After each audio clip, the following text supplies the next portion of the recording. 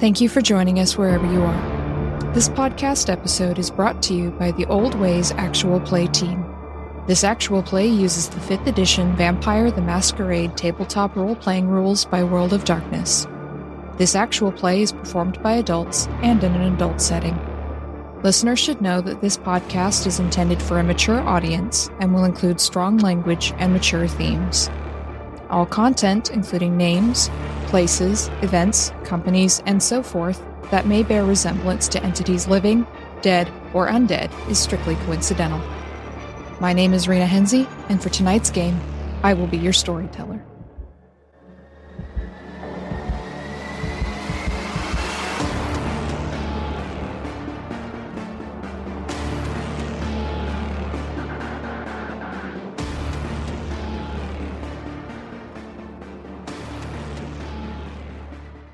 Good evening, everyone, and welcome to another episode of the Old Ways podcast, Vampire the Masquerade Chronicle, Blood Moon Rising. I am your storyteller Rena, and before we get into anything, I would like to say thank you to all of our listeners, and specifically to our Patreon backers. Thank you for making this show a reality and a possibility, and for being part of our adventures in San Francisco by night. So, tonight, we will be tracking down a mysterious person who the rest of the coterie became aware of in the last episode. But before that, let's have some introductions. So, to my right. Hi, this is Mike, and I play Marcus Voss of Clan Bruja. Indeed you do. And to Marcus's right. Hi, I'm John, and I play Vince Markovich of Clan Tremere. A much more mature Tremere than perhaps we're used to at this point. And at the end of the table?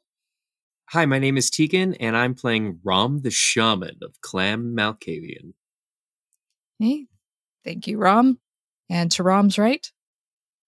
Hi, this is Ali, and I play Katerina Bogdanovich, and, well, someone took something important to me.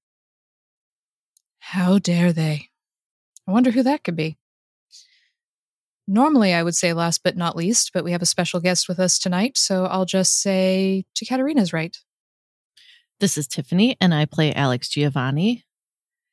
And I don't think I've been this angry in a long time.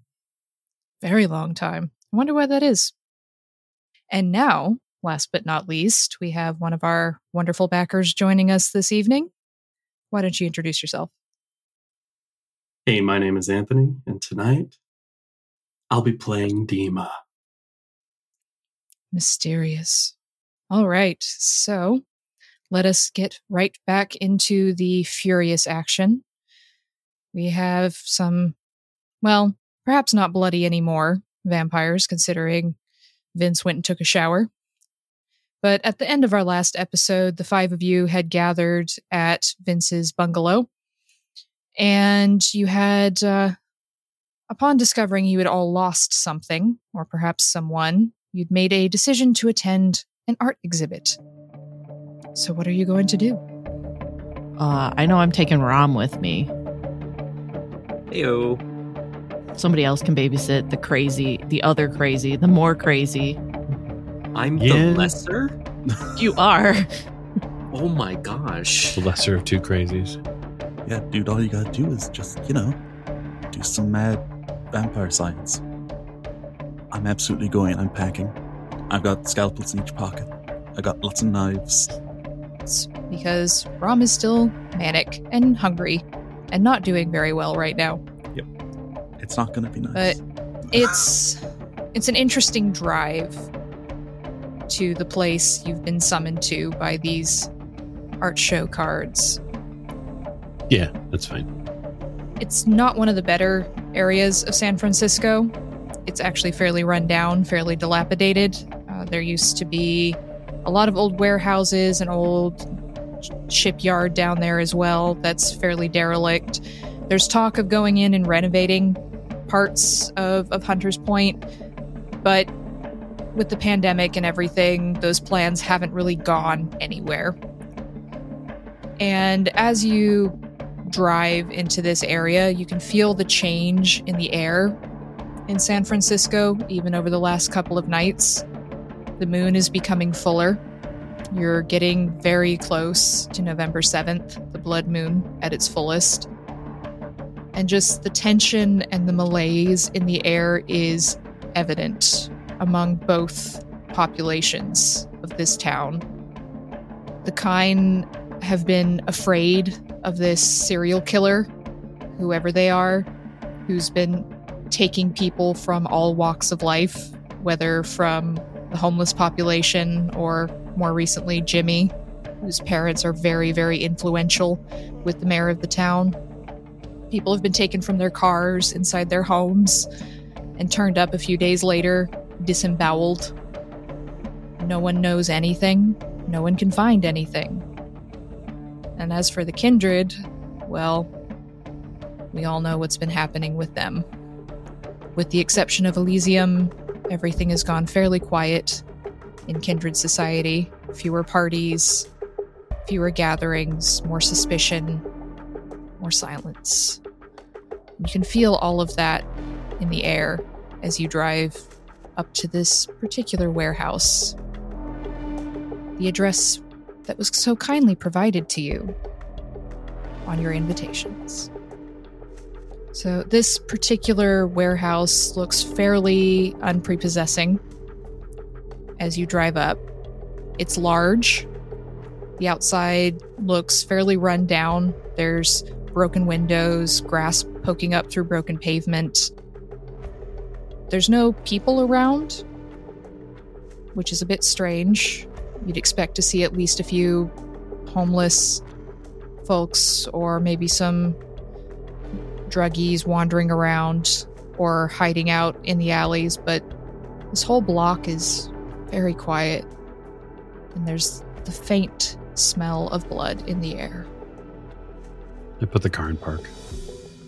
Are you telling your driver to wait for you, Alex, or to go away and come back? Yeah, I'm going to tell him he can go and come back. Okay. I don't want to risk him. I have plans for him. So your driver drops you off and promises to return when summoned. And he speedily gets out of this area. You can tell he's feeling very uncomfortable here. Well, you all have an art show. Yeah. You're acting like you don't? I didn't get a paper invitation. Let's just put it that way, Alex. You got a different kind of invitation? I walked to the trunk. What do you take from the trunk? Something we spoke about. Why, yes, indeed. So you've made your preparations, although you were intending to use it perhaps in other ways at first. All's not lost. Not yet. I'm gonna take a moment and pull out a fedora that I've had smashed in the back of my coat and summon him. So the wraith of Luther Garibaldi materializes outside your car, Marcus. Okay, I definitely pause at that. I'm gonna look over and I'm gonna ask Luther, like, do you want to help out? For old time's sake, do your duty? He tilts his head. He looks at the building. He looks at you, Marcus. He raises his spectral hat at you. Yes, it seems we're back to the fray again. I engage the pump action of the shotgun. Luther smirks. It has been too long since we fought side by side, hasn't it, Marcus? And you see the wraith move towards the door and stop. And he frowns. And he pushes his hand forward and his hand does not move. I like roll my eyes and go, you've got to be fucking kidding me. You should have told me there were wards around this place, Alex. Oh, I am clearly all knowing about wards. Especially ones against ghosts. And I look over at Vince. I was never taught that one. I'm shocked. Luther points at some dripping paint on the door. And you can see the paint is shifting it's changing as you look at it. It's one sign, and then it's another sign, and then it's a different one. And he just shrugs and says, Well, someone knew what they were doing. Did you tell anyone that you were bringing a ghost to the party? Huh? Because whoever this is, they were ready for it. It's me. He shrugs. Well, thanks for showing up. Maybe we can find a way to... I mean, I can hang out here, keep an eye on things for you. Well, as long as you leave that out here. I can't stick around otherwise, at least, not in this form. Ooh, I don't know if I want to leave that out in the open. I don't think you want me to leave that out in the open. Well, then you'll just have to get me to pop back up again then, now won't you? Hope you don't mind. Well, I've got nothing better to do. I'm dead. Again. True. All right. Thank you. I'll just walk up to the door. And the wraiths shimmers, looks at you, Marcus, and just kind of does a head tilt. Good luck, Marcus. And disappears. Cute trick. Yeah, I can't say it's not totally unexpected. I mean, if you know who you're inviting. Mm-hmm. Certainly. I look at Vince. So if it's magic, it's your ball game, right? I mean, in theory, yeah. I mean, there's a wide area of magic, and I don't know all of it yet. Yeah, that's one I don't know. I don't know how he's doing the shifting. And he, wiggles his finger, pointing at it. He's like, I don't know how he's doing that part. That's pretty cool. Vince is going to activate his heightened senses, though. When you activate your heightened senses, Vince, you are overwhelmed with the smell of blood. It is like a gust of wind hitting you full on in the face. It's even stronger than your overwhelmed senses down in your murder basement. There's a lot of blood here. It's just there's a lot of blood. I think he might be using it as some kind of cover, maybe to hide himself, overwhelm our senses so that we can't pick something out. I think that might be a thing he's trying. That's what I'd do. He says as though he's a veteran killer. He's still only 3. Do I feel anything over the network? Anything that smells of my own clan or a member of my clan? You don't pick up anything Malkavian in here. Oh, thank God. That's what Marcus is thinking too. Oh, no. It's literally just I guess I just say that out loud. Oh, thank God. It's an art show. It's got to be a dirty Toreador. So, does it look like this is the only door in? I mean, as far as you can tell, there's some what look like broken windows, although they shimmer a little bit as you walk past them. So it's probably all warded. Do you think he can hear us in there? Probably. Want me to call him out? Somehow I feel like he's not going anywhere. We have to go in. And why do you feel that exactly?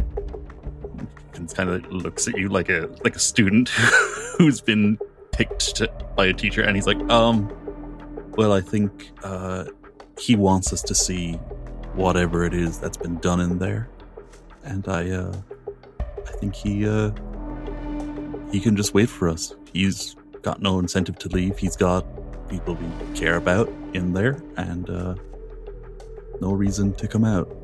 We can't starve him out. Not everybody has a choice if they are compelled. That's a pretty big building. True. Well, the front door seems like probably the worst place to try to go in. But I bet the other places are warded, but I could break in. You gonna pick the lock? I can. Go for it. The door swings open as you approach Well, the it. front door, sure. But I was saying a different door. So you're going to try and break into one of the other doors?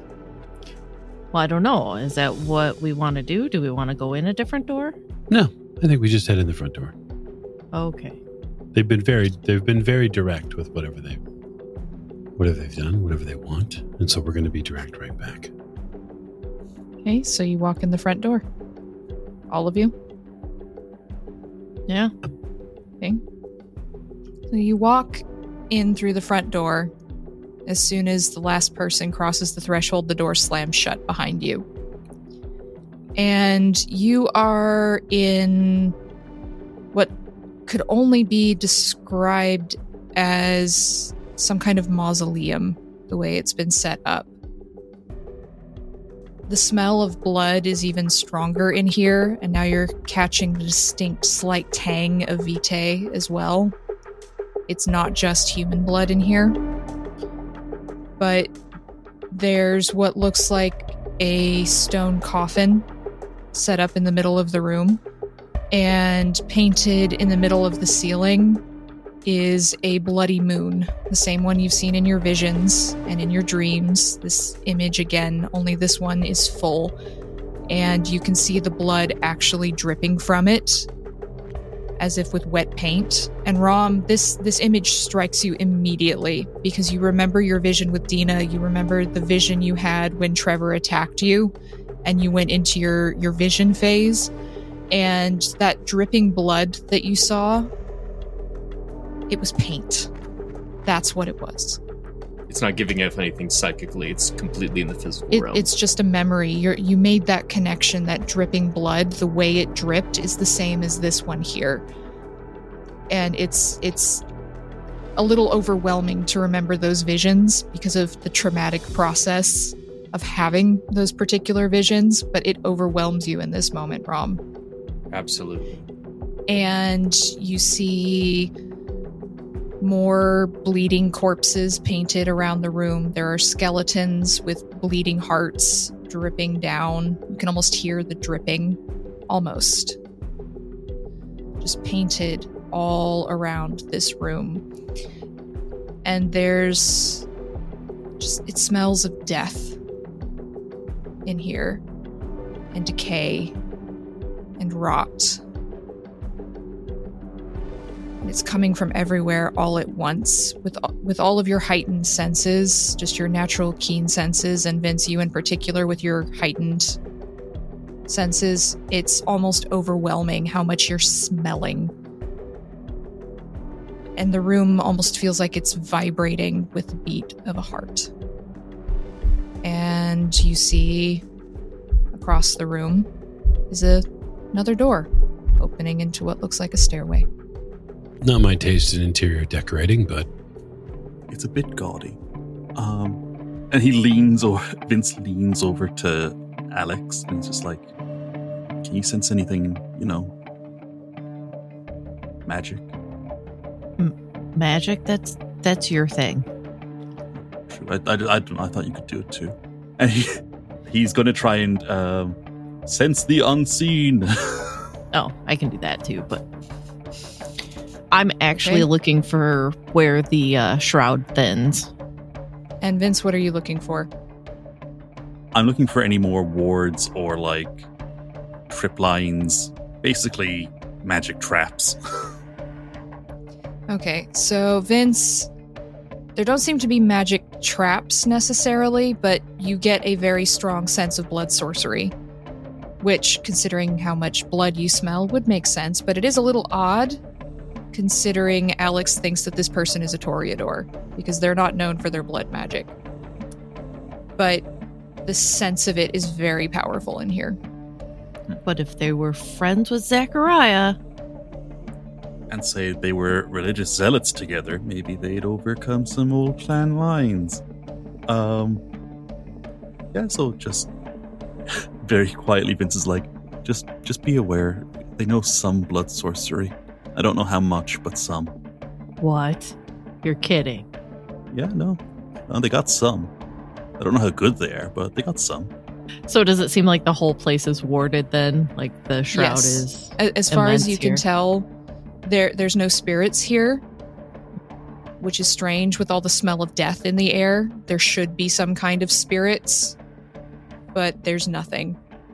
Someone was taking a lot of precautions in here.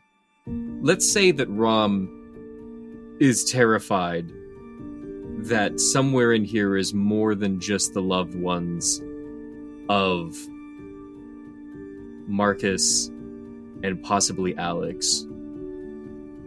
Could I perhaps reach out and see if I could ping any of my ghouls nearby?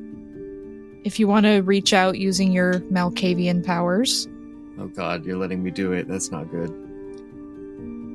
Do I have to like quote masks in here? Stop touching everything. I'm not touching anything, but we have two objectives. 1, take down a threat. 2, protect those that we wish to keep whole. So, I'm attempting to identify where they might be. Give me a rouse check, Rom. That was a rousing success. So you succeed, and you just tap into the Malkavian network, trying to find the presence of your ghouls. You can normally sense them when they're around you, because you've bound them to you for so long. It's very difficult in here because it's so sensorially overwhelming. You're hungry, you haven't slept, and it's just so much noise. But you catch, just for a split second, a whimper. Do I get any directional knowledge at all? No, not through the network, because the network is more of a bunch of rivers and streams all running together. It's really almost impossible to tell direction through anything you get through the network. And then I'm just going to look at Marcus and I'm going to say, they're here. Who's they? Our people. At least one of mine is here. I would assume all of us have been targeted. And as you have this realization, you hear a voice coming from somewhere, nowhere, everywhere, all at once. Oh, this is so exciting. You finally arrived. Oh, yes. I'm just so pleased to finally get to meet you all in person. Oh, all the work and preparation. It's perfect. Perfect. The painting is coming together. I do apologize for the abrupt nature of my invitations, but getting all 5 of your attention was required. So welcome to a personal art gallery for each of you. I do thank you for coming. When you get down to the lower level, I'll explain the rules. But for now, I just have one question. What do any of you know of the corruption of vampire society? The voice goes silent. Oh, I look really irritated and unamused. It's like, Vampire Society is pretty corrupt. It's entirely based on favors and who knows who. Just like foundationally, it's... So you were paying attention? I was. Your lessons finally sunk in. Do you remember my other lesson? They all want something from me, and I'm also a predator and I should kill them first. Not exactly. I feel like you didn't say those words, but I took that to be the takeaway. The takeaway was this. We're all monsters. In some way. Well, let's get this over with so we can actually deal with the actually important stuff. Yeah. Vince just takes out one of the scalpels he's got and he's like, yeah, let's just go. Let's just do it. Yeah, we'll head through the door. At least I will. Mm-hmm. You go through this door into a staircase, a stairwell. The stairs only lead down, as far as you can tell. It is a dark stairwell, not that that matters too much to most of you. but everything appears to be coated in blood. You can hear it dripping from the ceiling. You can see it on the railing on the stairs themselves. The air is full of iron. Do you go down? Yep. Oh, yeah. I don't think we have a choice. Yeah, I don't see any other way to go. Into the belly of the beast. So is this like a multi-level staircase, like spiraling down? Yes. Okay, I'm going to use Cat's Grace and just book it Drop down. Yeah. Okay. So Katerina just leaps from the top of the stairs down to the bottom. Yeah, seems about right. I do the same. So does Marcus. I roll my eyes and walk like a civilized human being. Yeah, I also take the stairs because that's what stairs are for. Except you're not human, but sure. I'm with Alex, of course. So Marcus and Katerina leap down to the bottom with one fluid motion, and the other three of you take the stairs. It takes you a little bit longer to get down there, but once you do, you find yourself in a large room. This room smells even stronger of death and decay. It also smells of fresh paint. And there is blood dripping down the walls. Or is it paint? It's a little hard to tell with all of the smell in here. And there is a single door. And as you all arrive, you hear that voice again, echoing everywhere and nowhere. Oh, excellent. Okay, so a couple of rules just so that we're all on the same page. So you are here, and you each have a special exhibit. Only you can enjoy the exhibit. Anyone who breaks the rules, they lose the precious thing that that I took. But don't worry, I'll put them to good use. I'm always in need of fresh supplies. So, you'll know your name will be on the door. It's a special gallery just for you. And if you do what's supposed to be done in the room, then don't worry. You'll be able to get out and continue along. And if it all goes well, you will all leave with your precious someone safe and sound. But do be aware that I am watching, so if you break the rules, consequences will be had.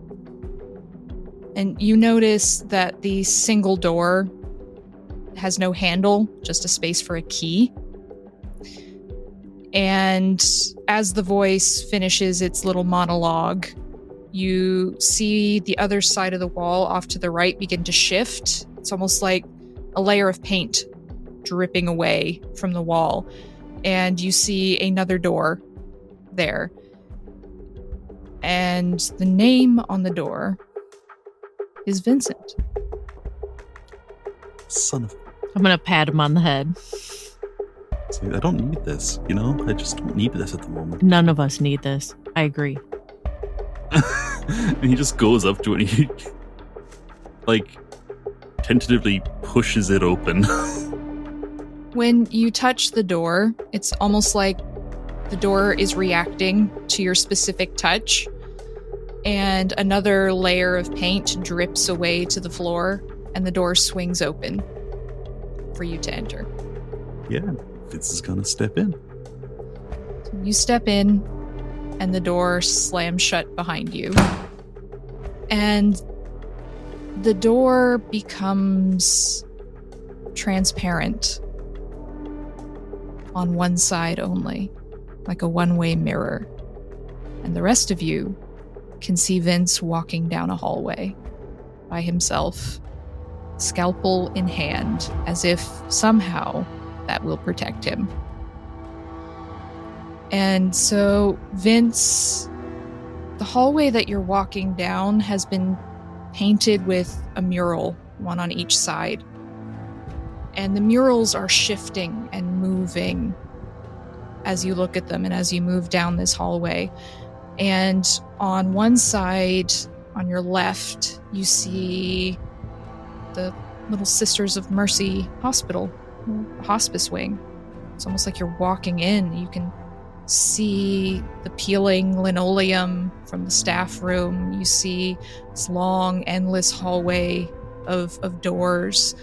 And as you keep going, you can see the doors swinging open, and there's these hospital beds, and you see, there's Mr. Perkins, back when he was still with you, and there's that teenage kid with leukemia, Carson, that was his name, and you just see patients, and you see nurses moving in and out. You see a shadow that could be you moving in and out, and you can almost hear the low hum of voices and machinery, the electric beeping that's keeping these people alive for the moment.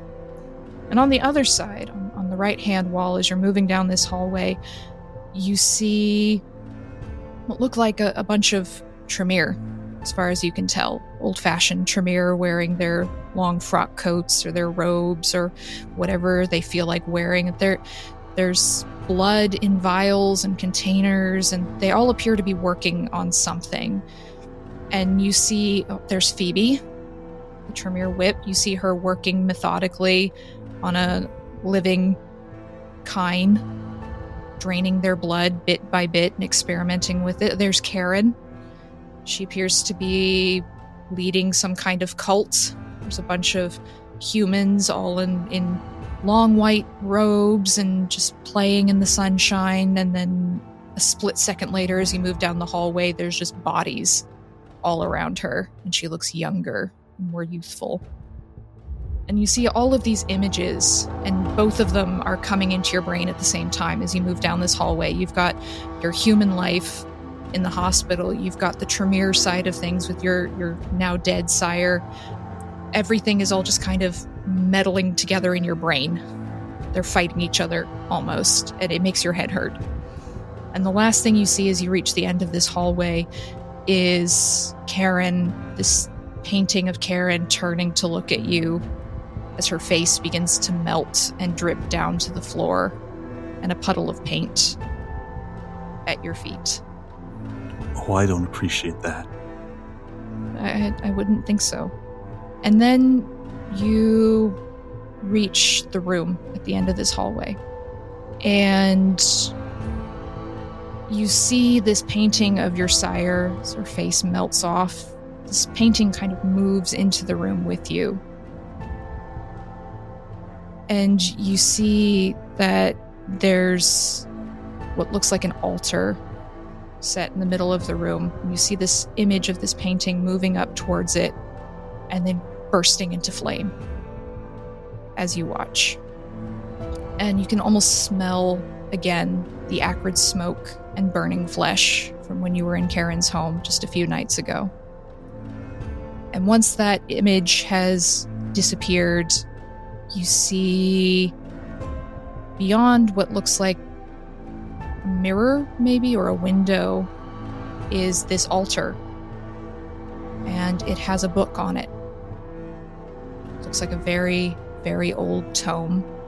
It's the one Phoebe was looking at in the mural, actually. As far as you can tell, it's got the same gold clasps and the beautiful etched leather.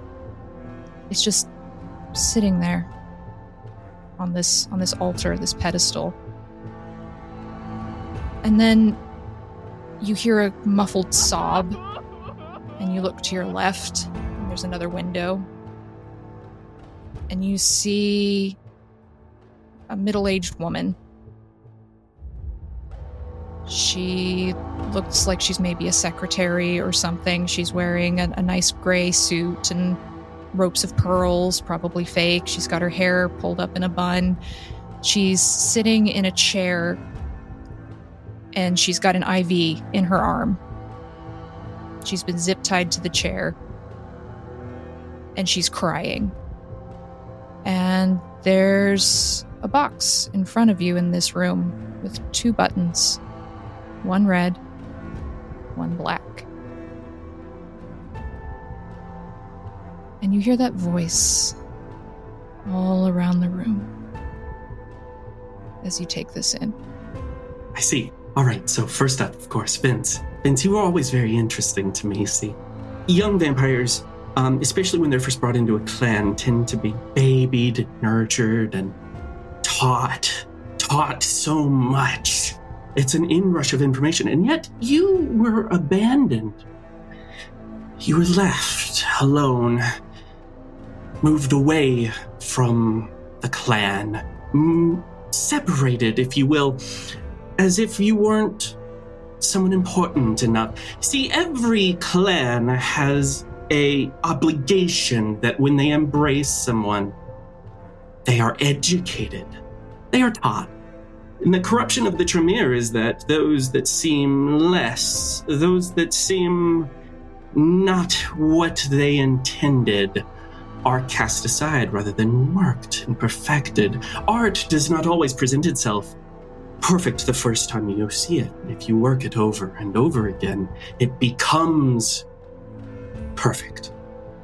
It becomes that vision you had when you started. So, with all that being said, Vince, your room is quite simple, really. On the left, you see the victim. She worked in your hospital. I don't know if you recognize her. It's unimportant, I'm sure. But connected into that IV is sulfuric acid. You press the red button, and of course, the sulfuric acid drip will begin, and she will expire in front of you. Horrible, terrible death, all of that. Yes. We're all sad. But on the right is the Tremere tome that I acquired not very long ago. You see, when you've been around for as long as I have, you learn who to go and talk to, who to poke and prod, who can be enticed to relinquish the location of sacred research tomes and such. So, with all that being said, Vince, I want to see something. Are you truly Tremere? Do you still hold to that humanity? That side of you, because the vampires haven't had the chance to corrupt you yet. Haven't had the chance to teach you what it is to be a Tremere. So please show us what is more important. You know, I didn't know any of them. Well, except for Sandy. I didn't know any of the people that I've killed, so this makes this a lot more difficult. That's definitely Sally over there, isn't it? It's not Sally. It's another woman who worked in the hospital. It's someone else you've seen. She worked in the filing room. But I don't know her personally. You hear a crying from that side of the room. I have kids. Please let me go. They're at home by themselves. Please let me go. I won't tell anybody. So he looks at the buttons, and he, on one hand, Vince is like, well, I mean, letting her die for, what, to prove a point about me? That's a waste. That's a waste of life. That's a waste of blood. On the other hand, that book would give me the ability to fuck with Phoebe Van Ness. And that's kind of a big deal. Vince is really agonizing over this. He's like, people die every day. She's just another person killed by a weird serial killer in San Francisco. To be honest, she's middle-aged. She doesn't have that much long left. I mean, compared to me. I mean, I've got eternity ahead of me. I'm gonna fuck with Phoebe Van Ness whenever I can. For the rest of eternity. And it's the thought of that, the thought of her blue eyes as she threatened Vince and threatened his bloodline and all her little jabs about Karen. And yeah, just thinking of all that, he just pushes the black button for the book. So, are you sure you want to push the black button? Yeah, Vince actually is like, a question real quick. I got a little distracted in some of the details. Can you explain two things? One, how do you do the thing with the paintings? And two, which button does which again? Oh, those are very interesting questions. To the first question, I will say, what are you willing to give up to gain the ability to do that? would you be willing to learn? But to the second, if you press the black button will keep the tome safe, and the woman will die. If you press the red button, it will start the IV drip, and when her heart stops, you will have access to the book and to the key that will let you out. If you press the red button, this is so exciting. The book will be set on fire, special fire, mind you, kind that can destroy nice magical tomes. I've removed all of the protective wardings and such. Those were so annoying. And you will be given the key, and the woman will be released safe and sound back into society. Oh, okay. I'm not actually all that interested in learning how to do it. I just wanted to know how. I wanted to just get an idea. Like, is it blood sorcery that does the paint? Well, when you come and visit me, hopefully, if you all make it, then you will at least see how it's done, in a manner of speaking. I'll see you soon. And he just presses the black button. So, the rest of you all see Vince go up and push the large black button. And then you hear screaming from this human woman who you can't see. You just hear the screaming. But Vince, you see it. You see the IV liquid beginning to drip into the tube connected to her arm. And you can feel her panic and her pain as the acid begins to burn into her veins and destroy her from the inside. Hindsight is 20/20. I really should have clouded her mind so she wasn't fucking sensible for this. So you watch until there's very little left of her as the acid just eats away at her body until the screams finally stop and she melts into a puddle. And there's a loud echo of applause around the room. And you see this mirror or this window drop. And there is a book, a tome, waiting on a pedestal for you. And on top of it is a piece of a key. Vince will pick up the key piece, put it in a pocket, and this tome is going to be useful in the long run. So you take the tome and the key, and you walk back down that hallway as the paint slides to the floor around you. No mural anymore. And you can still smell the burning blood and acid behind you. But you can exit out the door back to the room. Vince just comes out and he's like, he can make the paint look like stuff. He can do magic moving pictures. They're deeply personal, and he knows things about us that I don't know how he knows. Oh yeah, we watched the whole thing, man. Oh, what? Like, old Vince comes back to the front and he's like, wait, you saw all that? Yeah. Oh shit, oh, okay. Alright, yeah, well, I got a piece of a key, so fucking do with that what you will.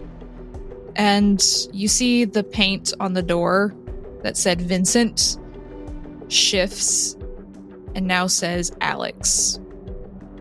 Ugh. Excellent. I will walk up and kick the door. You kick the door open and you head in. The door closes behind you, and again, all of you see this sort of one-way mirror effect as they close the door behind them. And Alex, as you're moving down this hallway, you have one mural covering the walls around you. And it starts off looking fairly heavenly. It's bright clouds, your typical human idea of what, or depiction of what heaven looks like. And then you see the angels emerging from the pearly gates, and these are your biblical angels, not the marble-faced, blonde, winged figures with harps, but your multi-winged, multi-footed, multi-eyed, multi-faced creatures of eldritch horror flying out of these pearly gates and diving down towards the planet below of Earth. And as you move down the hallway, you see these falling angels as they drift down towards humanity become twisted. You see their faces begin to turn ashy as parts of them burn away. You see their limbs begin to twist and buckle. Their wings turn an unholy flame color and begin to fall as the feathers drift away. And by the time you get to the end of the room, they are not recognizable as their holy forms anymore. And in your room, Alex, you find strapped down to a table in front of you is a beautiful woman. She's a supermodel. Looks like probably Victoria's Secret angel of some kind, with flawless proportions according to modern standards of beauty, big dark eyes, long curly hair, and she is completely naked and strapped down to this table. And then across from you, behind some kind of window, you see another woman. And she is the antithesis of the one in front of you on the table. She's missing an eye. Her lip is curled up towards her nose, as if she was in a terrible accident and her face has been stretched and pulled. She has cauliflower ears. Her hands are both missing fingers. She only has one leg, and there is a horrific mass of scars along her torso and chest. And you can't quite get to her. And on the table with this beautiful Victoria's Secret angel in front of you is an array of surgical tools. And then you hear the voice. Excellent. Alex. I was particularly fascinated with you, for your bloodline is very interesting. A descendant of Michael, an angel. Those who hold that beauty on the outside is king. But you see, Alex, I've seen that outside and inside sometimes are different, sometimes are the same. But in this particular instance, I think you would find that the beautiful one is in the other room. The woman there suffered greatly over the years. But interestingly enough, she has a long history of charity work, a long history of helping those who have been in pain, running therapy groups, so on and so forth. The lady in front of you, meanwhile, has spent all of her money on things to pleasure herself, is violent and vile in person, and yet society would tell us that this is the most beautiful woman. Well, I think that as someone who is a descendant of Michael, you would appreciate that. Why, if we match their outsides, maybe their insides will match as well. So, to you, I give a simple task.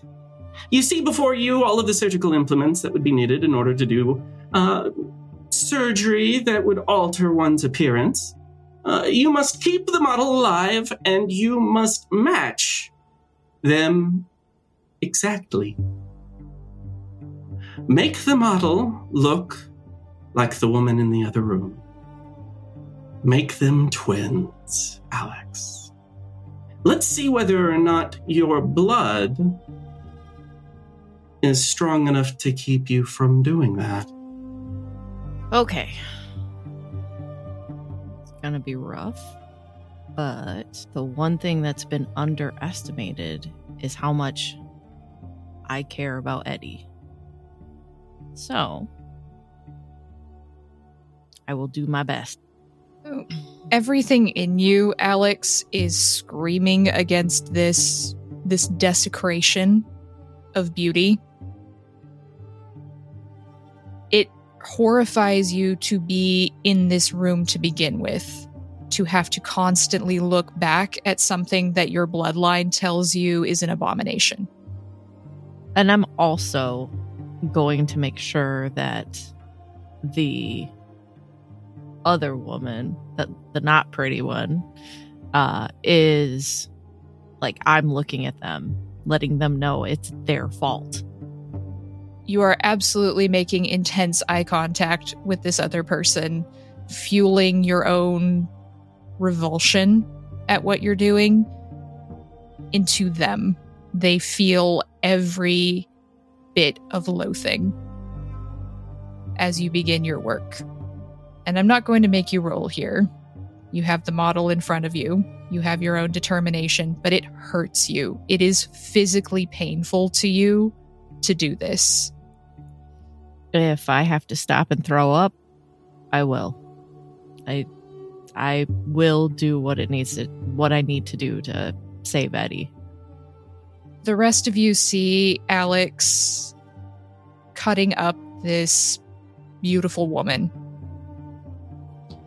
You see them inflicting scars, removing fingers, removing an eye. And you do see them throw up at least twice. Because even though they're no stranger to death, inflicting desecration like this is painful. And at last you step back, Alex, fairly satisfied with your work. You've done the best you possibly can. And you hear the applause echoing through the room. And the model has long since passed out. But as you finish and the applause fills the room, that window drops away and there is a key hanging around the twins' neck. Rather piece of a key. I will walk up to them and I will yank the key off of her neck. And I'll lean in real close and tell her, it doesn't matter how much charity you do. It doesn't matter how much good you think you're doing. It doesn't matter. And I'll turn around and walk out. So Alex returns down the hallway. Again, the paint is sliding off the walls and pooling at your feet. But you exit back into this main room with another piece of the key. And you hear the sobbing and the tears of pain from behind you. Yeah, I'm probably just gritting my teeth and breathing heavily, even though I don't have to, but... And Alex has emerged. And as the door slams shut, the paint again shifts in the name from Alex to Katerina. I will walk forward and open the door. You open the door. Do you say anything to anybody, or do you just march off? No, I just go in. Okay. You go in, the door closes, again, the one-way mirror. And you move down this hallway, Katerina, and you see what looks like a bunch of toreadors along the wall, almost in a Grecian style of painting, playing on a lyre or sculpting, baking, drawing, all these beautiful pieces of art that the toreador have created over the centuries. But you start to see cracks and flaws as you move down the hallway. That painting has turned to ash. The sculpture has cracks in the base. All of them are breaking, shattering, corrupted. And you see these toreadors beginning to lose their focus on their art. You see them running amok across the world, leaving devastation in their wake. And then you see yourself, the very end of this hallway. And you see a vampire you know very well, sinking his teeth into your throat as you try to push him away. And that's the last thing that you see in this hallway before you enter the room. Your hands are shaking perhaps a little bit. You're fighting the anger and the stress and the anxiety of everything. And in front of you, you see, off in one corner, there's a pile of exsanguinated corpses. 5 or 6 humans. They've been bled dry. You can see rusty cooking implements, a mixer, a whisk, half broken down old stove. You can smell the stench of rotten eggs and spoiled milk. You see a half-spilled bag of flour with moths flitting in and out of it. The smell is overwhelming. But you hear some instructions for you, Katerina. Katerina.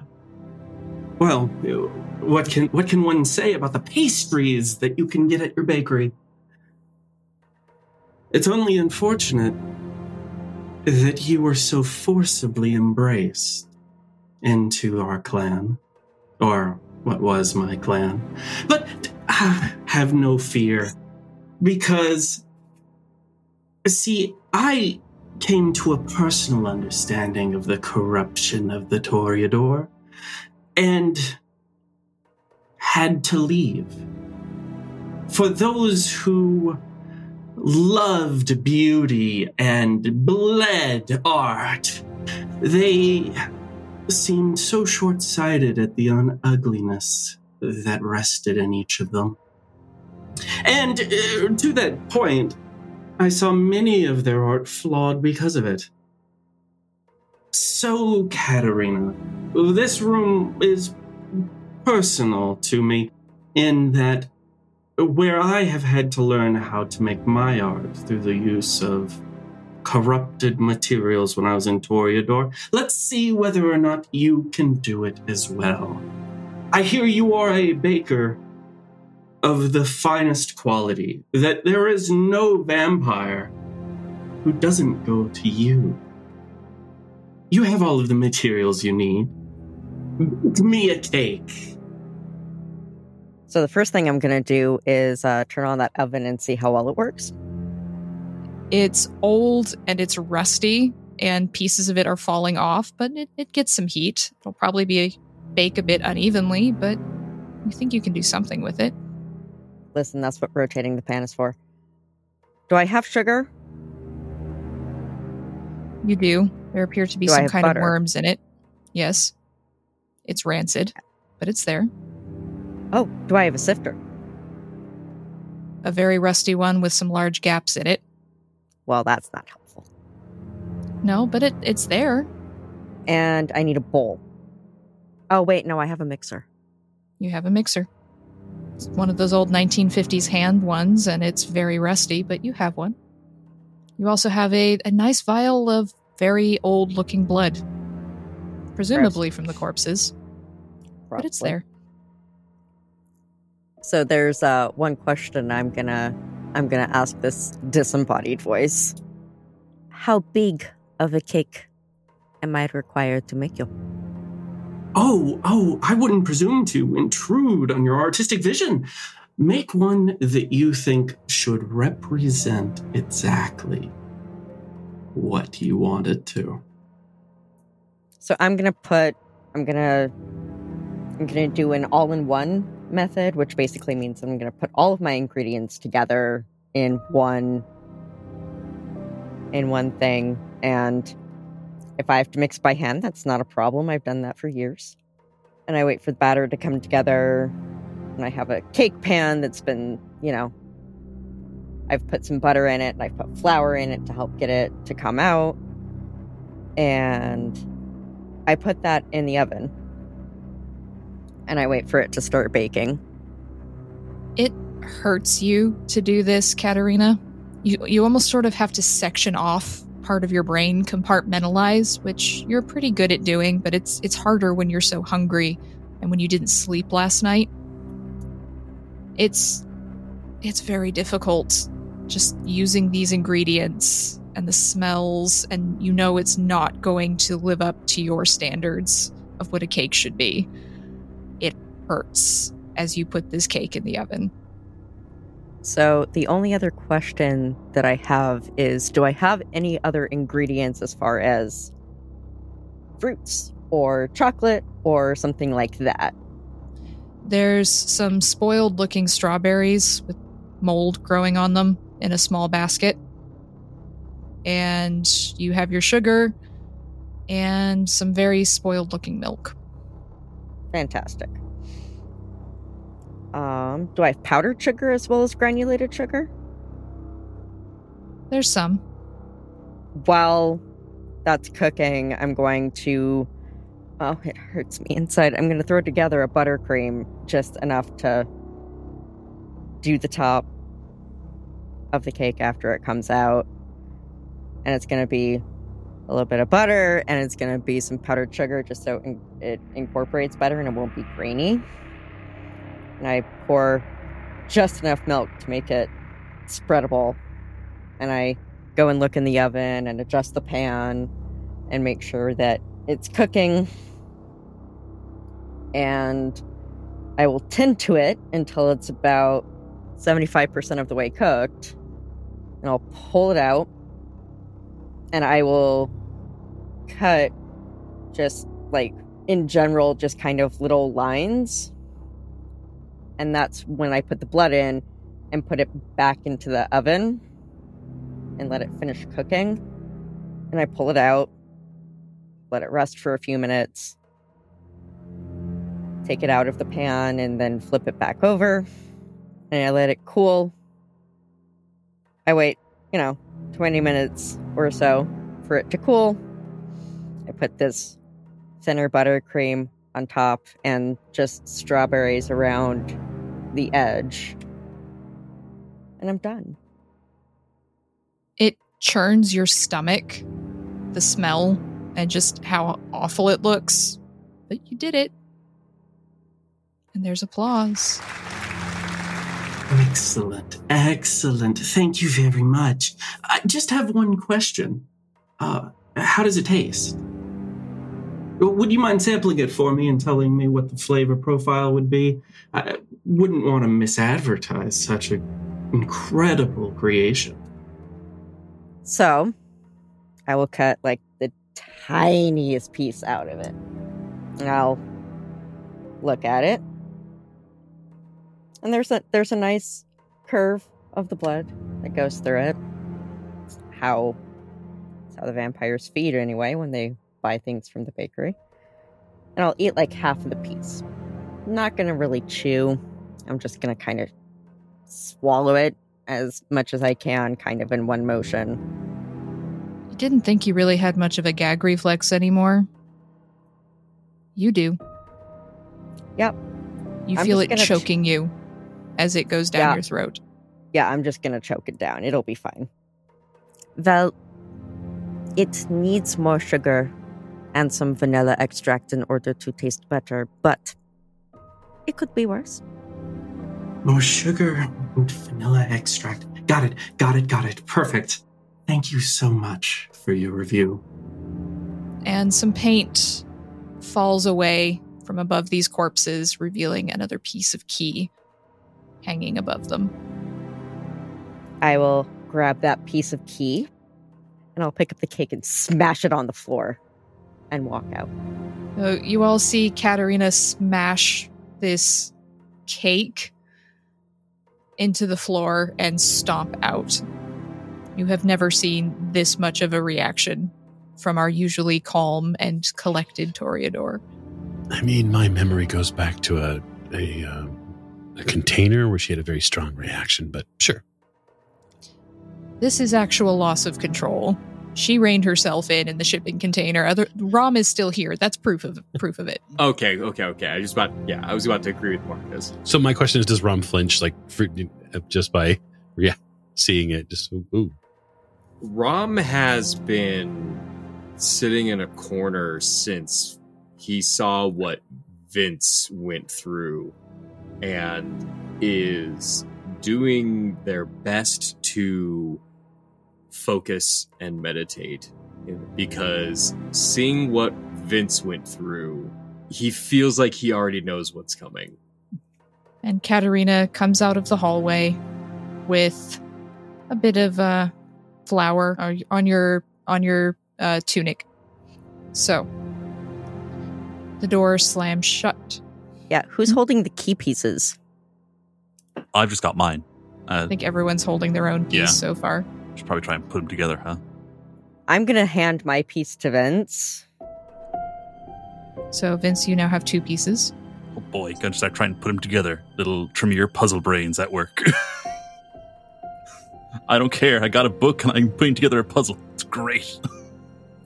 And I'm going to punch the nearest fucking wall because I am mad. So you see Katerina calmly hand the piece of the key to Vince and then whirl around and smash her fist into the wall. And then I turn back around and lean against the wall, and I look considerably more composed.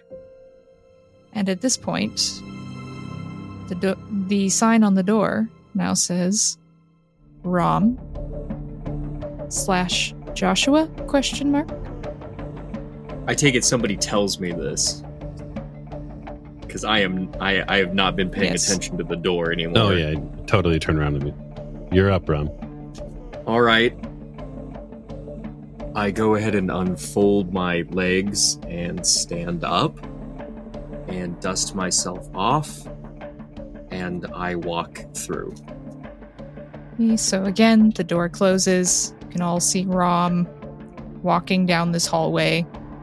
I assume you're still wearing flip-flops? No, at this point I can be barefoot. Okay, so Rom has left his shoes and is walking barefoot down this hall. So, Rom, you see images on the walls alongside you, as you would expect from having watched others go through this, and you see what looks like a Zen circle on one side. You see trees and nature and earth, and you can almost hear bird song. It reminds you a little bit of your days among the living.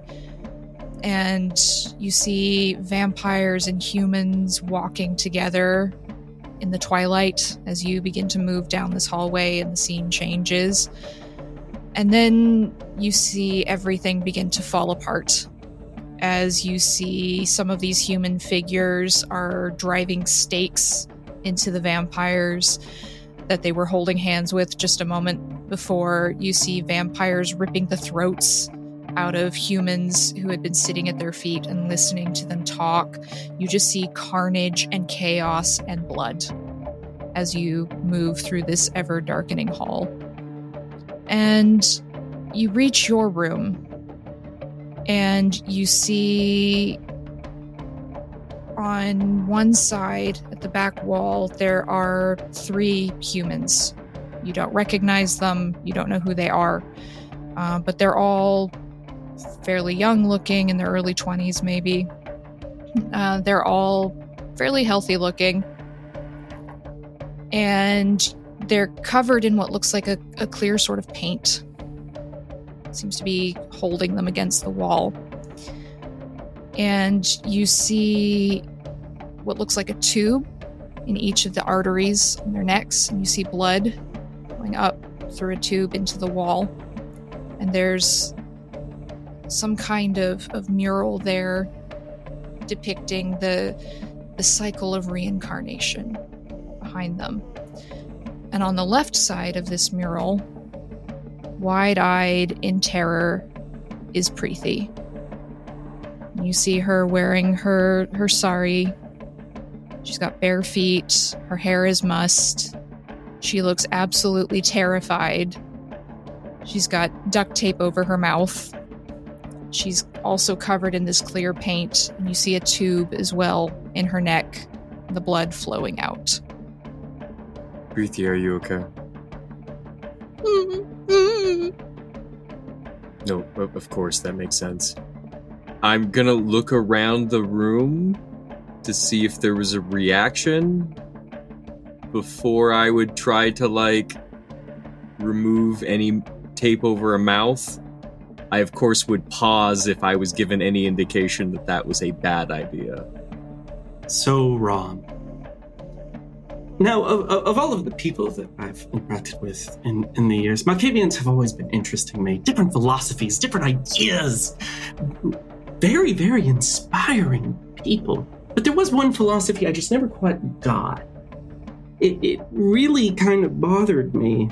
And the more that I learned about it, the more confused I was. Because you see, as someone who's been around for as long as we tend to live, you've come across different philosophies, different ideas, and you never can quite answer them. I came across one just the other day, actually. And knowing your ideas, knowing your philosophies, I thought you would be the perfect one to answer the question. It's a logic problem and a philosophy problem in equal measure. Have you heard of it? The trolley problem. In the incident in this particular incident, it's really quite simple. On the left, you have someone very near and dear to your heart. You know her well, and you care for her. But in your philosophy, correct me if I'm wrong, but all lives are equal. Correct? That's what you preach. Is that we should all live together and that all life is the same. On your right, you have 3 individuals, each of them healthy, each of them young, each of them a full life ahead of them. You will see the lines that are connecting them into the wall. Now, it's really quite simple. Your job, Brom, is to balance the room. You can get to the lines, but you cannot get to the people themselves.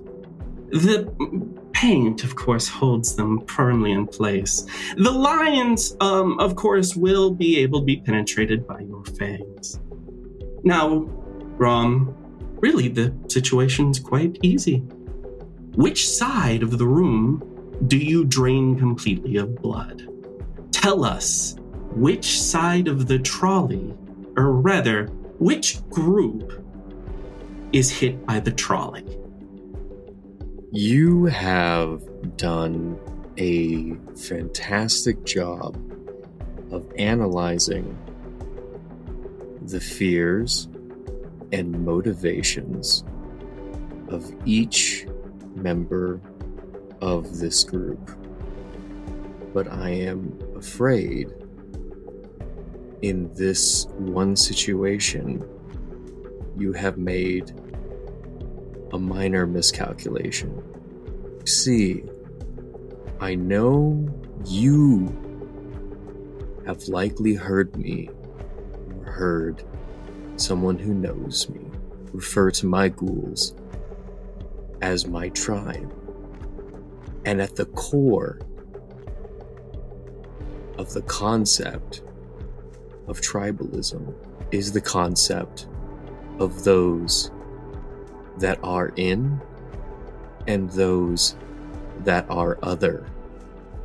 I'm sorry to disappoint you if you thought this would be a difficult problem for me to solve. And then Rom will do whatever is necessary to make sure that Preeti is safe.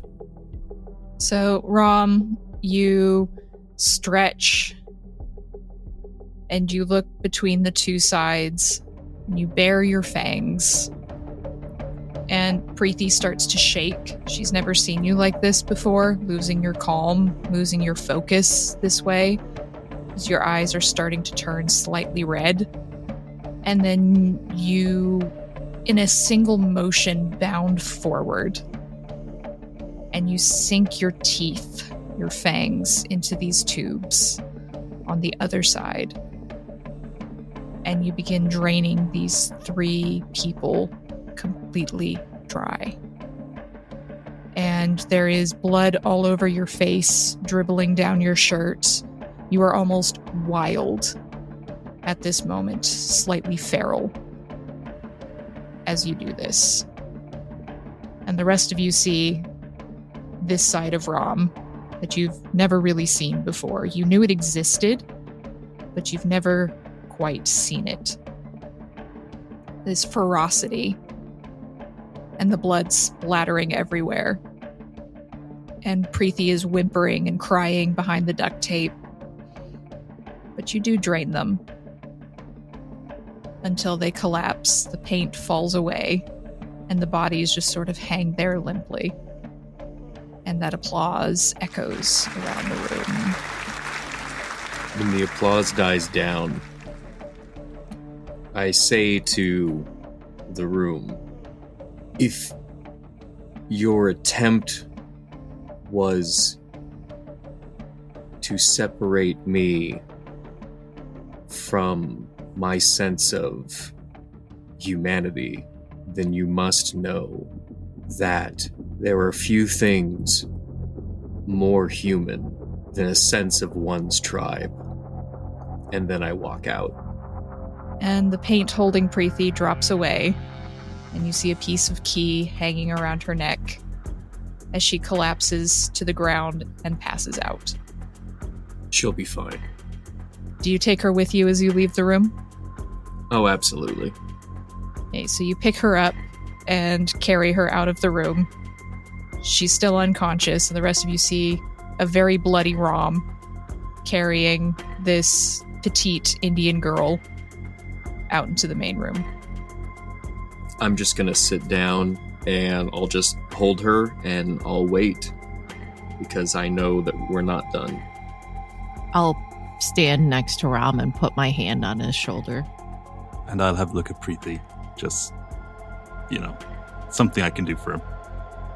Yeah, no, I trust those two. Yeah. And the paint on the door shifts again, and to no one's surprise, it reads Marcus. Fantastic. I step forward, walk in the door. Okay. So you walk through the door. Again, it closes. Again, the rest of you can see this. And the images on the walls here as you walk down this hallway, Marcus, are very familiar to you. But they're from a time you try not to think about too much. As you see the long bridges and pathways of Pinnacle Park in Santa Rosa. You've been here. It was a particularly bloody time in 1998. And as you have that thought, that recognition of where you are, you see shadowy representations of what look like gangrel prowling along these paths in half transformation, full transformation. You see what looks like Luther. At least there's his trademark fedora. No coat, but the fedora is still there. Half transformed into a panther as he jumps from one path to another. And you see this one particularly nasty coterie of Sabat come crawling out of the hills. And you can almost feel yourself back in this place. You lost a lot of good people here. Several of Luther's clan siblings died in this particular battle. It was brutal, it was violent, and it brought things out of you that you prefer to forget. And you see Luther leaping forward, ripping apart a Sabat vampire. The blood spurts across the door, across the hall, across the floor. And you find yourself in the room. And in this room, you see 5 figures frozen in time. And they are all holding poses like the Sabbat figures you saw on the mural. But these are not Sabbat. There's Harv, there's Ted, there's Polly. These are people from your office, Marcus. Your union office workers. You don't see Marie, thankfully. She's not here. But these others, you know them, and they are frozen in place. They don't appear able to move except for their eyes, and their eyes blinking over at you in fear and panic and terror. And there's a pool of paint dripping towards the floor, and you see it begin to rise and coalesce, and you all see from behind, you see a figure rising up, dark trousers, a leather jacket, big burly arms from the back. And Marcus, you see an eye opening at the back of the neck. And this figure turns and smiles fairly at you. Long barbs of bone growing out of its arms. And you all see Marcus looking back at you as you come face to face with yourself. Or rather, the Scourge. Now, Marcus, I am a fan. From one artist to another. While my particular vehicle for expressing my art is paint, yours is in brutality and in violence. It is said that the Sabbat never recovered from encountering the Scourge on the hills. Quite simply, I want to see a recreation. I want to see that ferocity out of you, Marcus. And what better person to bring it out of you than yourself? The group on the outside of this room will not be a problem and will be perfectly safe as long as you play ball. But if you don't, your opponent, was fairly feral at the time of this particular scene. And these poor people may suffer if not properly entertained. Good luck. The Scourge smiles at you, baring its fangs, and crouches. I smile. The best part of this is I know me. Well, you're the Scourge, right? Get on with it. The other you cocks his head, arches his back, and he whirls around, and with those spikes growing out of his arm, slashes one of the 5 frozen figures in half. You see the top half of the body falling away from the lower half, and the body collapses. Yeah, I move into action. What do you do? So my plan will be it's a room, right? It's a box, essentially? Essentially, yes. So yeah, my plan is to grab, because the Scourge will see me coming, which is fine. I'm faster than I was at that age. So, again, good luck.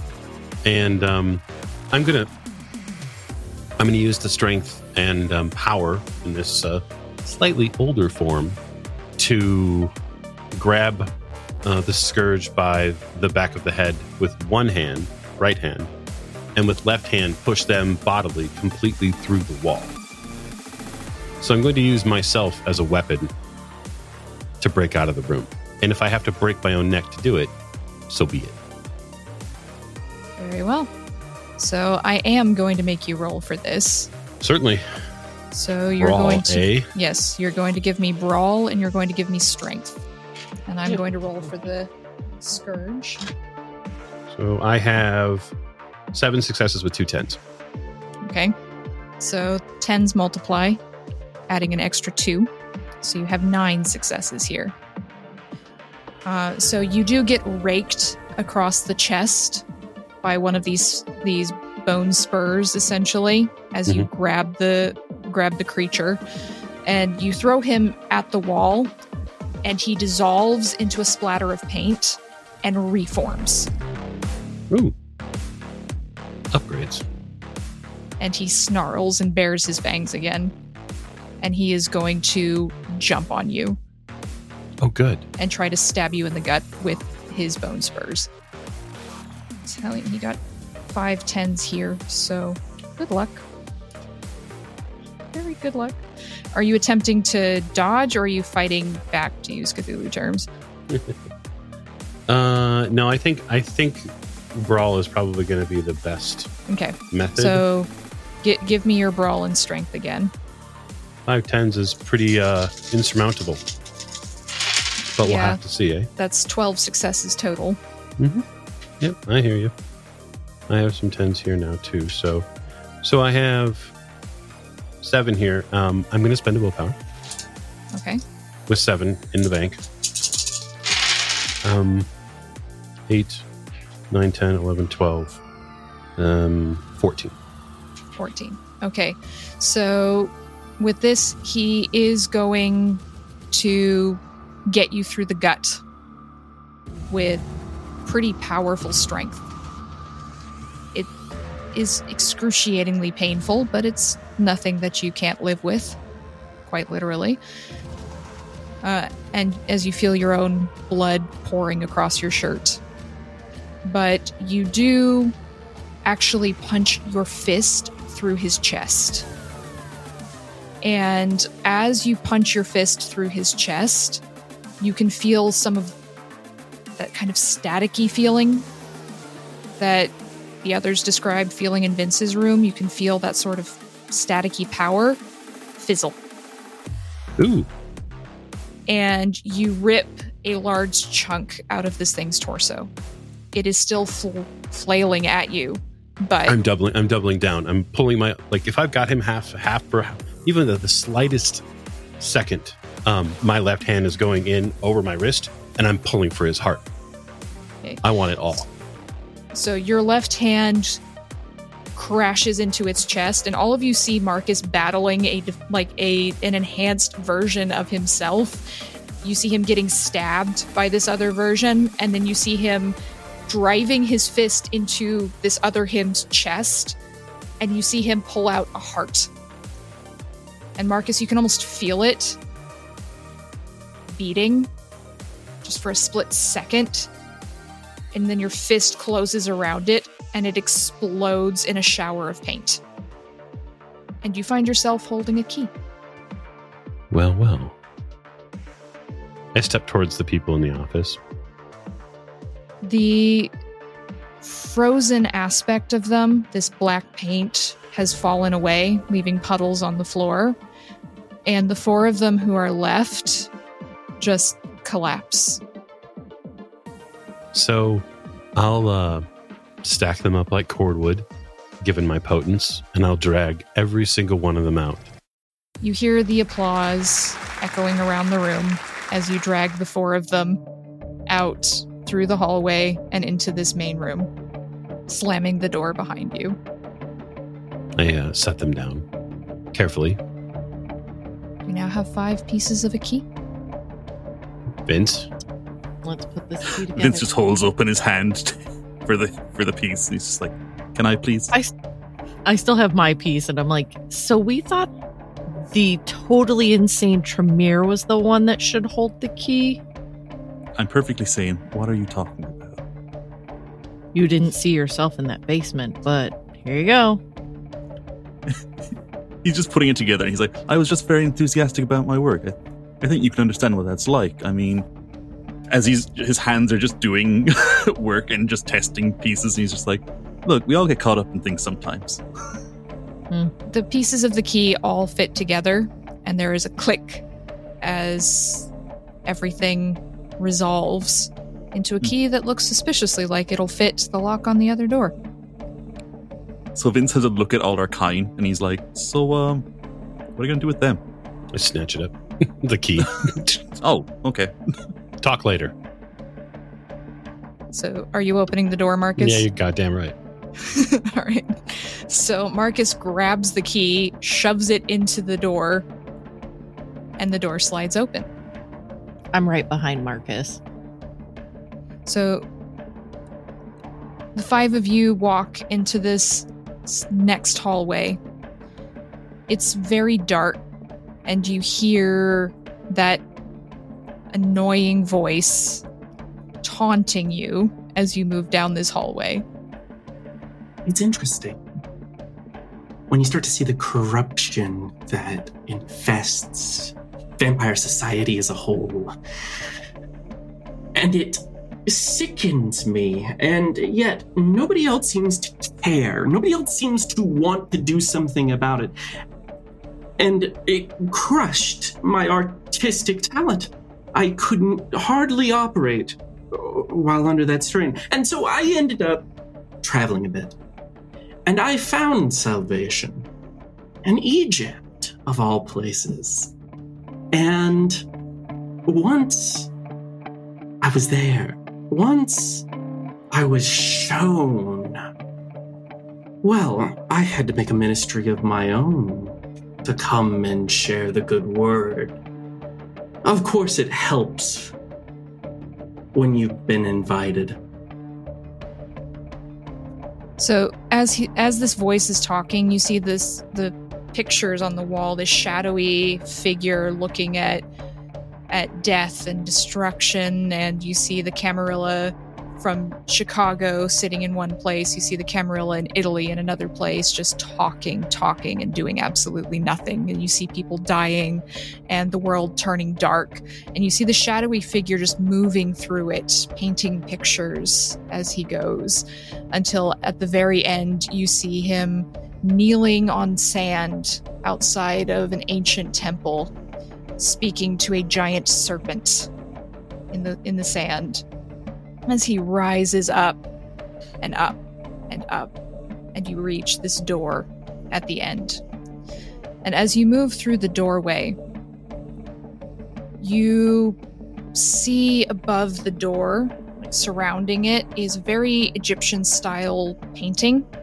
These bright, vivid colors and this very pyramid-esque drawing. And it looks, to those of you who know the occult or Egyptology at all, it looks almost like the final judgment of a human after death, where Anubis weighs the heart against the feather of truth, and if it's heavier than the feather, it gets eaten by a crocodile. If it's lighter, they go to the afterlife. But you see this anatomically correct human heart, but it's being gripped in the jaws of a giant shark that is trying to pull it off of the scales. And instead of a feather of Ma'at, you see the Ankh of the Camarilla. And the heart is heavier than this Ankh of the Camarilla as it's being dragged off by this massive shark. And you see what should be Anubis standing guard over this. And instead you see a god, maybe you don't recognize. It's the head of a sheep, instead of the jackal head of Anubis, just watching. And then the image disappears as you move through the doorway. And you find yourself in this, perhaps final room. There's, again, this kind of clear paint sort of rippling down in 2 different places. You can smell blood heavier here, and death, and decay. And you see all around you human bodies in various stages of dismemberment. Some of them have had their intestines ripped out. Others are displayed the way the ritual serial killers' victims were, the ones that you found, Marcus. Some of them have, looks like they've had limbs very carefully removed. Some of them are just missing eyes and tongues. There's a good dozen of them in here scattered around the room in various stages of decay. And up ahead of you, you see 2 scenes. On the one hand, to the right, behind this paint curtain, the shimmering paint curtain, you you see 5 figures. And they are on their knees. Their hands are stretched above them, chained to the ceiling. They're covered in paint of various different colors. They're absolutely drenched in it. They all appear to have some kind of card around their necks, each one of them. And you know these people. Marcus, you see Greg kneeling there, swaying back and forth slightly. He appears to be unconscious. Katerina, you see Ray there, paint all over his jeans, trailing down the open V-neck of his shirt. He also appears to be unconscious, which is probably a mercy. Vince, you see Sally. Her long blonde hair is out of its normal ponytail and it's tangled and covered in green paint. Alex, there's Eddie, slumping forward. He's much paler than usual. His clothes are torn. There's a cut along his face. And Rom, you see Eric. All of his tattoos vibrant, with the paint splattered around them. His red hair is tangled and disheveled, and he also appears to be unconscious. And on the other side, behind a similar paint curtain, you see Dima. Who do we see? Describe him for us, Anthony. So, Damascus, or by his, the name that's easier to pronounce, Dima, stands up, his hands open wide, eyes gleaming in joy as the 5 of you step into the room. He's about 5'11", 180 pounds, in very, very good shape. He has a smile of perfect white teeth and skin that is perfectly pale. In any other setting, he would be a gorgeous supermodel, one that would fit very nicely into the clan of Toreador.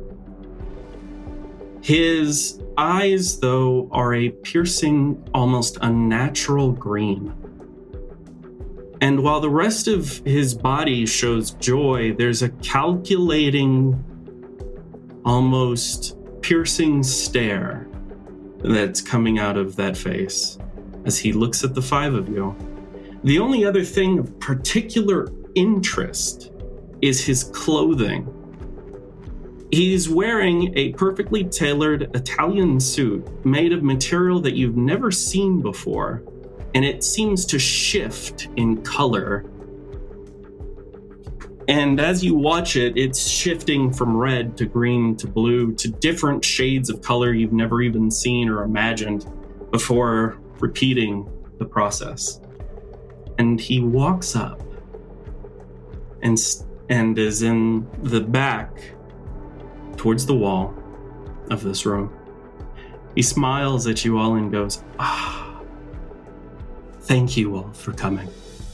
I worked so hard on each of your art exhibits. I'm very proud of them. Some of my finest work, I must admit. Makes you really think, makes you really dig into the essence of what it means to be a vampire in today's society. But before I get ahead of myself, the rules of your final room. It's really quite simple. On the left, over there, are that which I took from you. Little worse for wear, but I never did lay a finger on them, and I promise that, I swear it. On whichever god you deem necessary. However, they are a little banged up, rough to get them in place and such, so I decided to sweeten the pot just a little bit. On their necks, as you can see, are 5 cards. Those 5 cards are correspondence between me and my employer. For you see, I cannot enter a city unless invited. I can't enter a building unless invited. But once I am invited, under a set series of terms, I am given free rein to spread my message. I figured that would be interesting and, settle the score. For you see, I know that there are a series of people here who would love to see me dead. So the rules, as they are. The 5 of you each have a choice which room to walk into.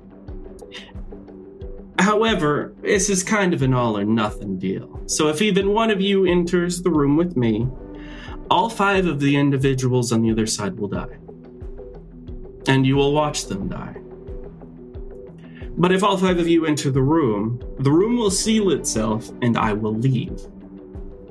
Once I get about an hour away, the control that I have over my paint fades. It's got a range limit, and it will fall away and you will all be free to walk away. So the choice really comes down to this. What's more important to you? Satiating your revenge? Or the humans you love? So, it's Joseph, right? Joseph, Technicolor Dreamcoat. That's phenomenal, by the way. I didn't get shit from your art, to be perfectly honest. The message you've transmitted to all of us really is that you're just another upset Sabat asshole. So, really, man, you missed the mark here. You can bitch about the Camarilla corruption, but depending on what circles you ask, which is most of them, being a follower of Set is corrupt in and of itself. However, and I'm turning to everybody else, we all know I have ways of finding things. I have ways of getting what I want. So, I suggest he can live to fight another day. Unless you are willing to upset somebody here. It's a really good question. It's just kind of none of us have lifespans. We have forever to get you. He's like, I'll figure out your fucking paint trick and then I will kill you. I just have forever to do it. I don't need it now. Next time you won't have Sally. She'll probably be dead by the time that comes up. She'll just aged. Or I'll collect enough information to get one of your other enemies to come and get you for me. I mean, it's not like it's that hard. I'm sure you don't have a lot of friends. I just want to get one thing straight. Just one. Just one. He's what, across the room, something like that? He's across the room behind a sheer paint curtain. You left the Sabbat for the ministry? Holy fuck, man. Toreador. I left the Toreador for the ministry. Oh, right. Toreador, the ministry. And that's because the Toreador couldn't put up with all of this paint blood bullshit, right? This art form was way too out of school for them, right? I've been to some serious crazy Toreador parties in my day. This is, I don't know, it seems a little tepid. I think you could do better. And I think that's my biggest concern, is that you could do better. Rum, don't you think he could improve his life? I'm always for self-improvement. I also think, preaching about leaving Toreador for the same reason that Toreador has been a problem from day one is all the infighting. You're just proving your point. They are the reason that Constantinople fell, because you guys cannot get along and all you do is fight and burn everything good to the ground. But I will find you, so do not worry. I want to know how Katerina's responding to all of this. Well, despite Alex's comments, as a former Toreador, you are pathetic. It simply means that you do not have the skills to impress the rest of the clan, and that is why you left. I am not only unimpressed, but if it was worth it, I would take you down right now. Because you are so uninspired. But it's not worth it. No, Nope. it's not worth it. Because you are complete trash. Well, to answer each of you in turn, or rather, to just summarize it all in one. First off, your assumption that I don't have friends.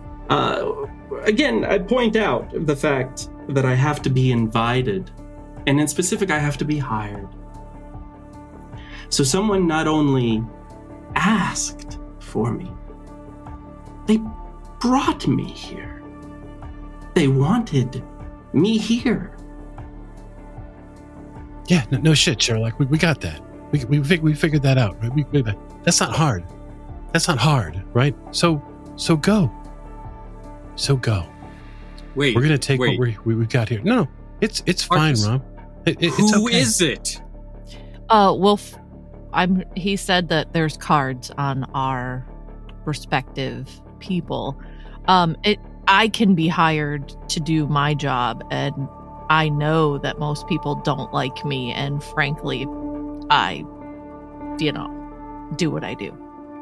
Right. So we're gonna take our exit, right? I'm certain that we'll catch up with you at some point. It will be quite painful. And it will last an awfully, awfully long time. And then, when we're done with you in this life, Alex Giovanni will get you in the next. And that, my friend, will be even more fucking painful. I walk into the room. I'm going to collect Eddie. I don't say another word. I'm going to go get Ray Ray. Man, Eric is going to be heavy. I'll give you a hand with him. By the way, before you go, I call a plumber to come out to my house sometimes. He's not my friend, and I just walk in to pick up Sally. Yeah, that's I pick up Greg. Well, you can't quite get to them. You can't quite get to them yet. You go over to the paint, and you start pushing through the paint. And once all of you have touched that side of the paint, the other side of the room completely collapses. There's a rumble. Concrete begins to fall. Paint splashes everywhere, and that entire side of the room is completely blocked off. And you just hear Dima's laugh echoing around the room as he presumably makes his exit. But you are able to push through the paint. In fact, once the other side collapses, this paint wall just disappears. It falls apart. And you can run in to get to your individual friends. They are still shackled to the ceiling, essentially, these long chains coming down, but you're vampires, you can break those fairly easily. You don't even need a key. And they all appear to be unconscious. Katerina, as you go collect Ray Ray, he's muttering something under his breath, but he appears to be asleep. As far as you can tell, Dima was not lying when he said that he hadn't physically touched them. But this paint that's splashed all over them, as soon as you touch it, you get a vast, vibrant shock, like a psychic shock from something in this paint.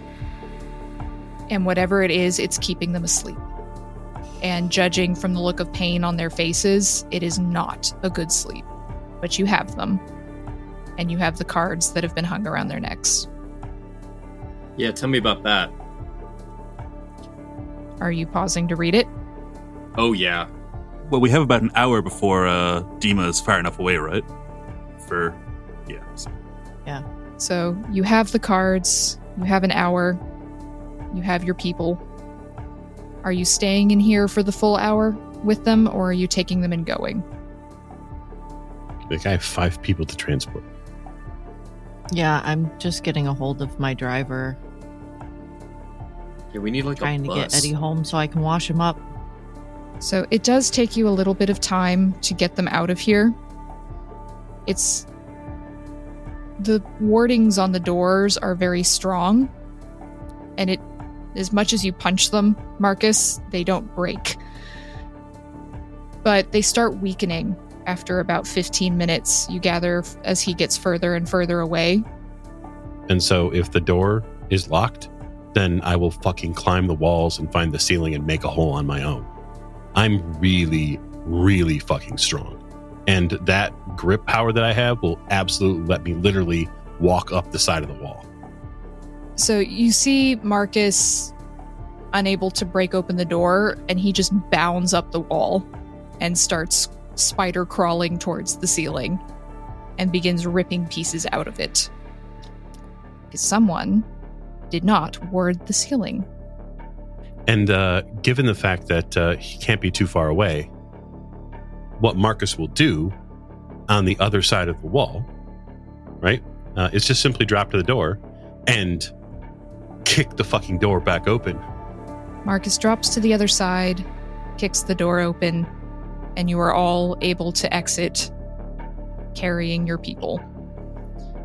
The further you drive away from this area, the more the paint begins to slide off of them.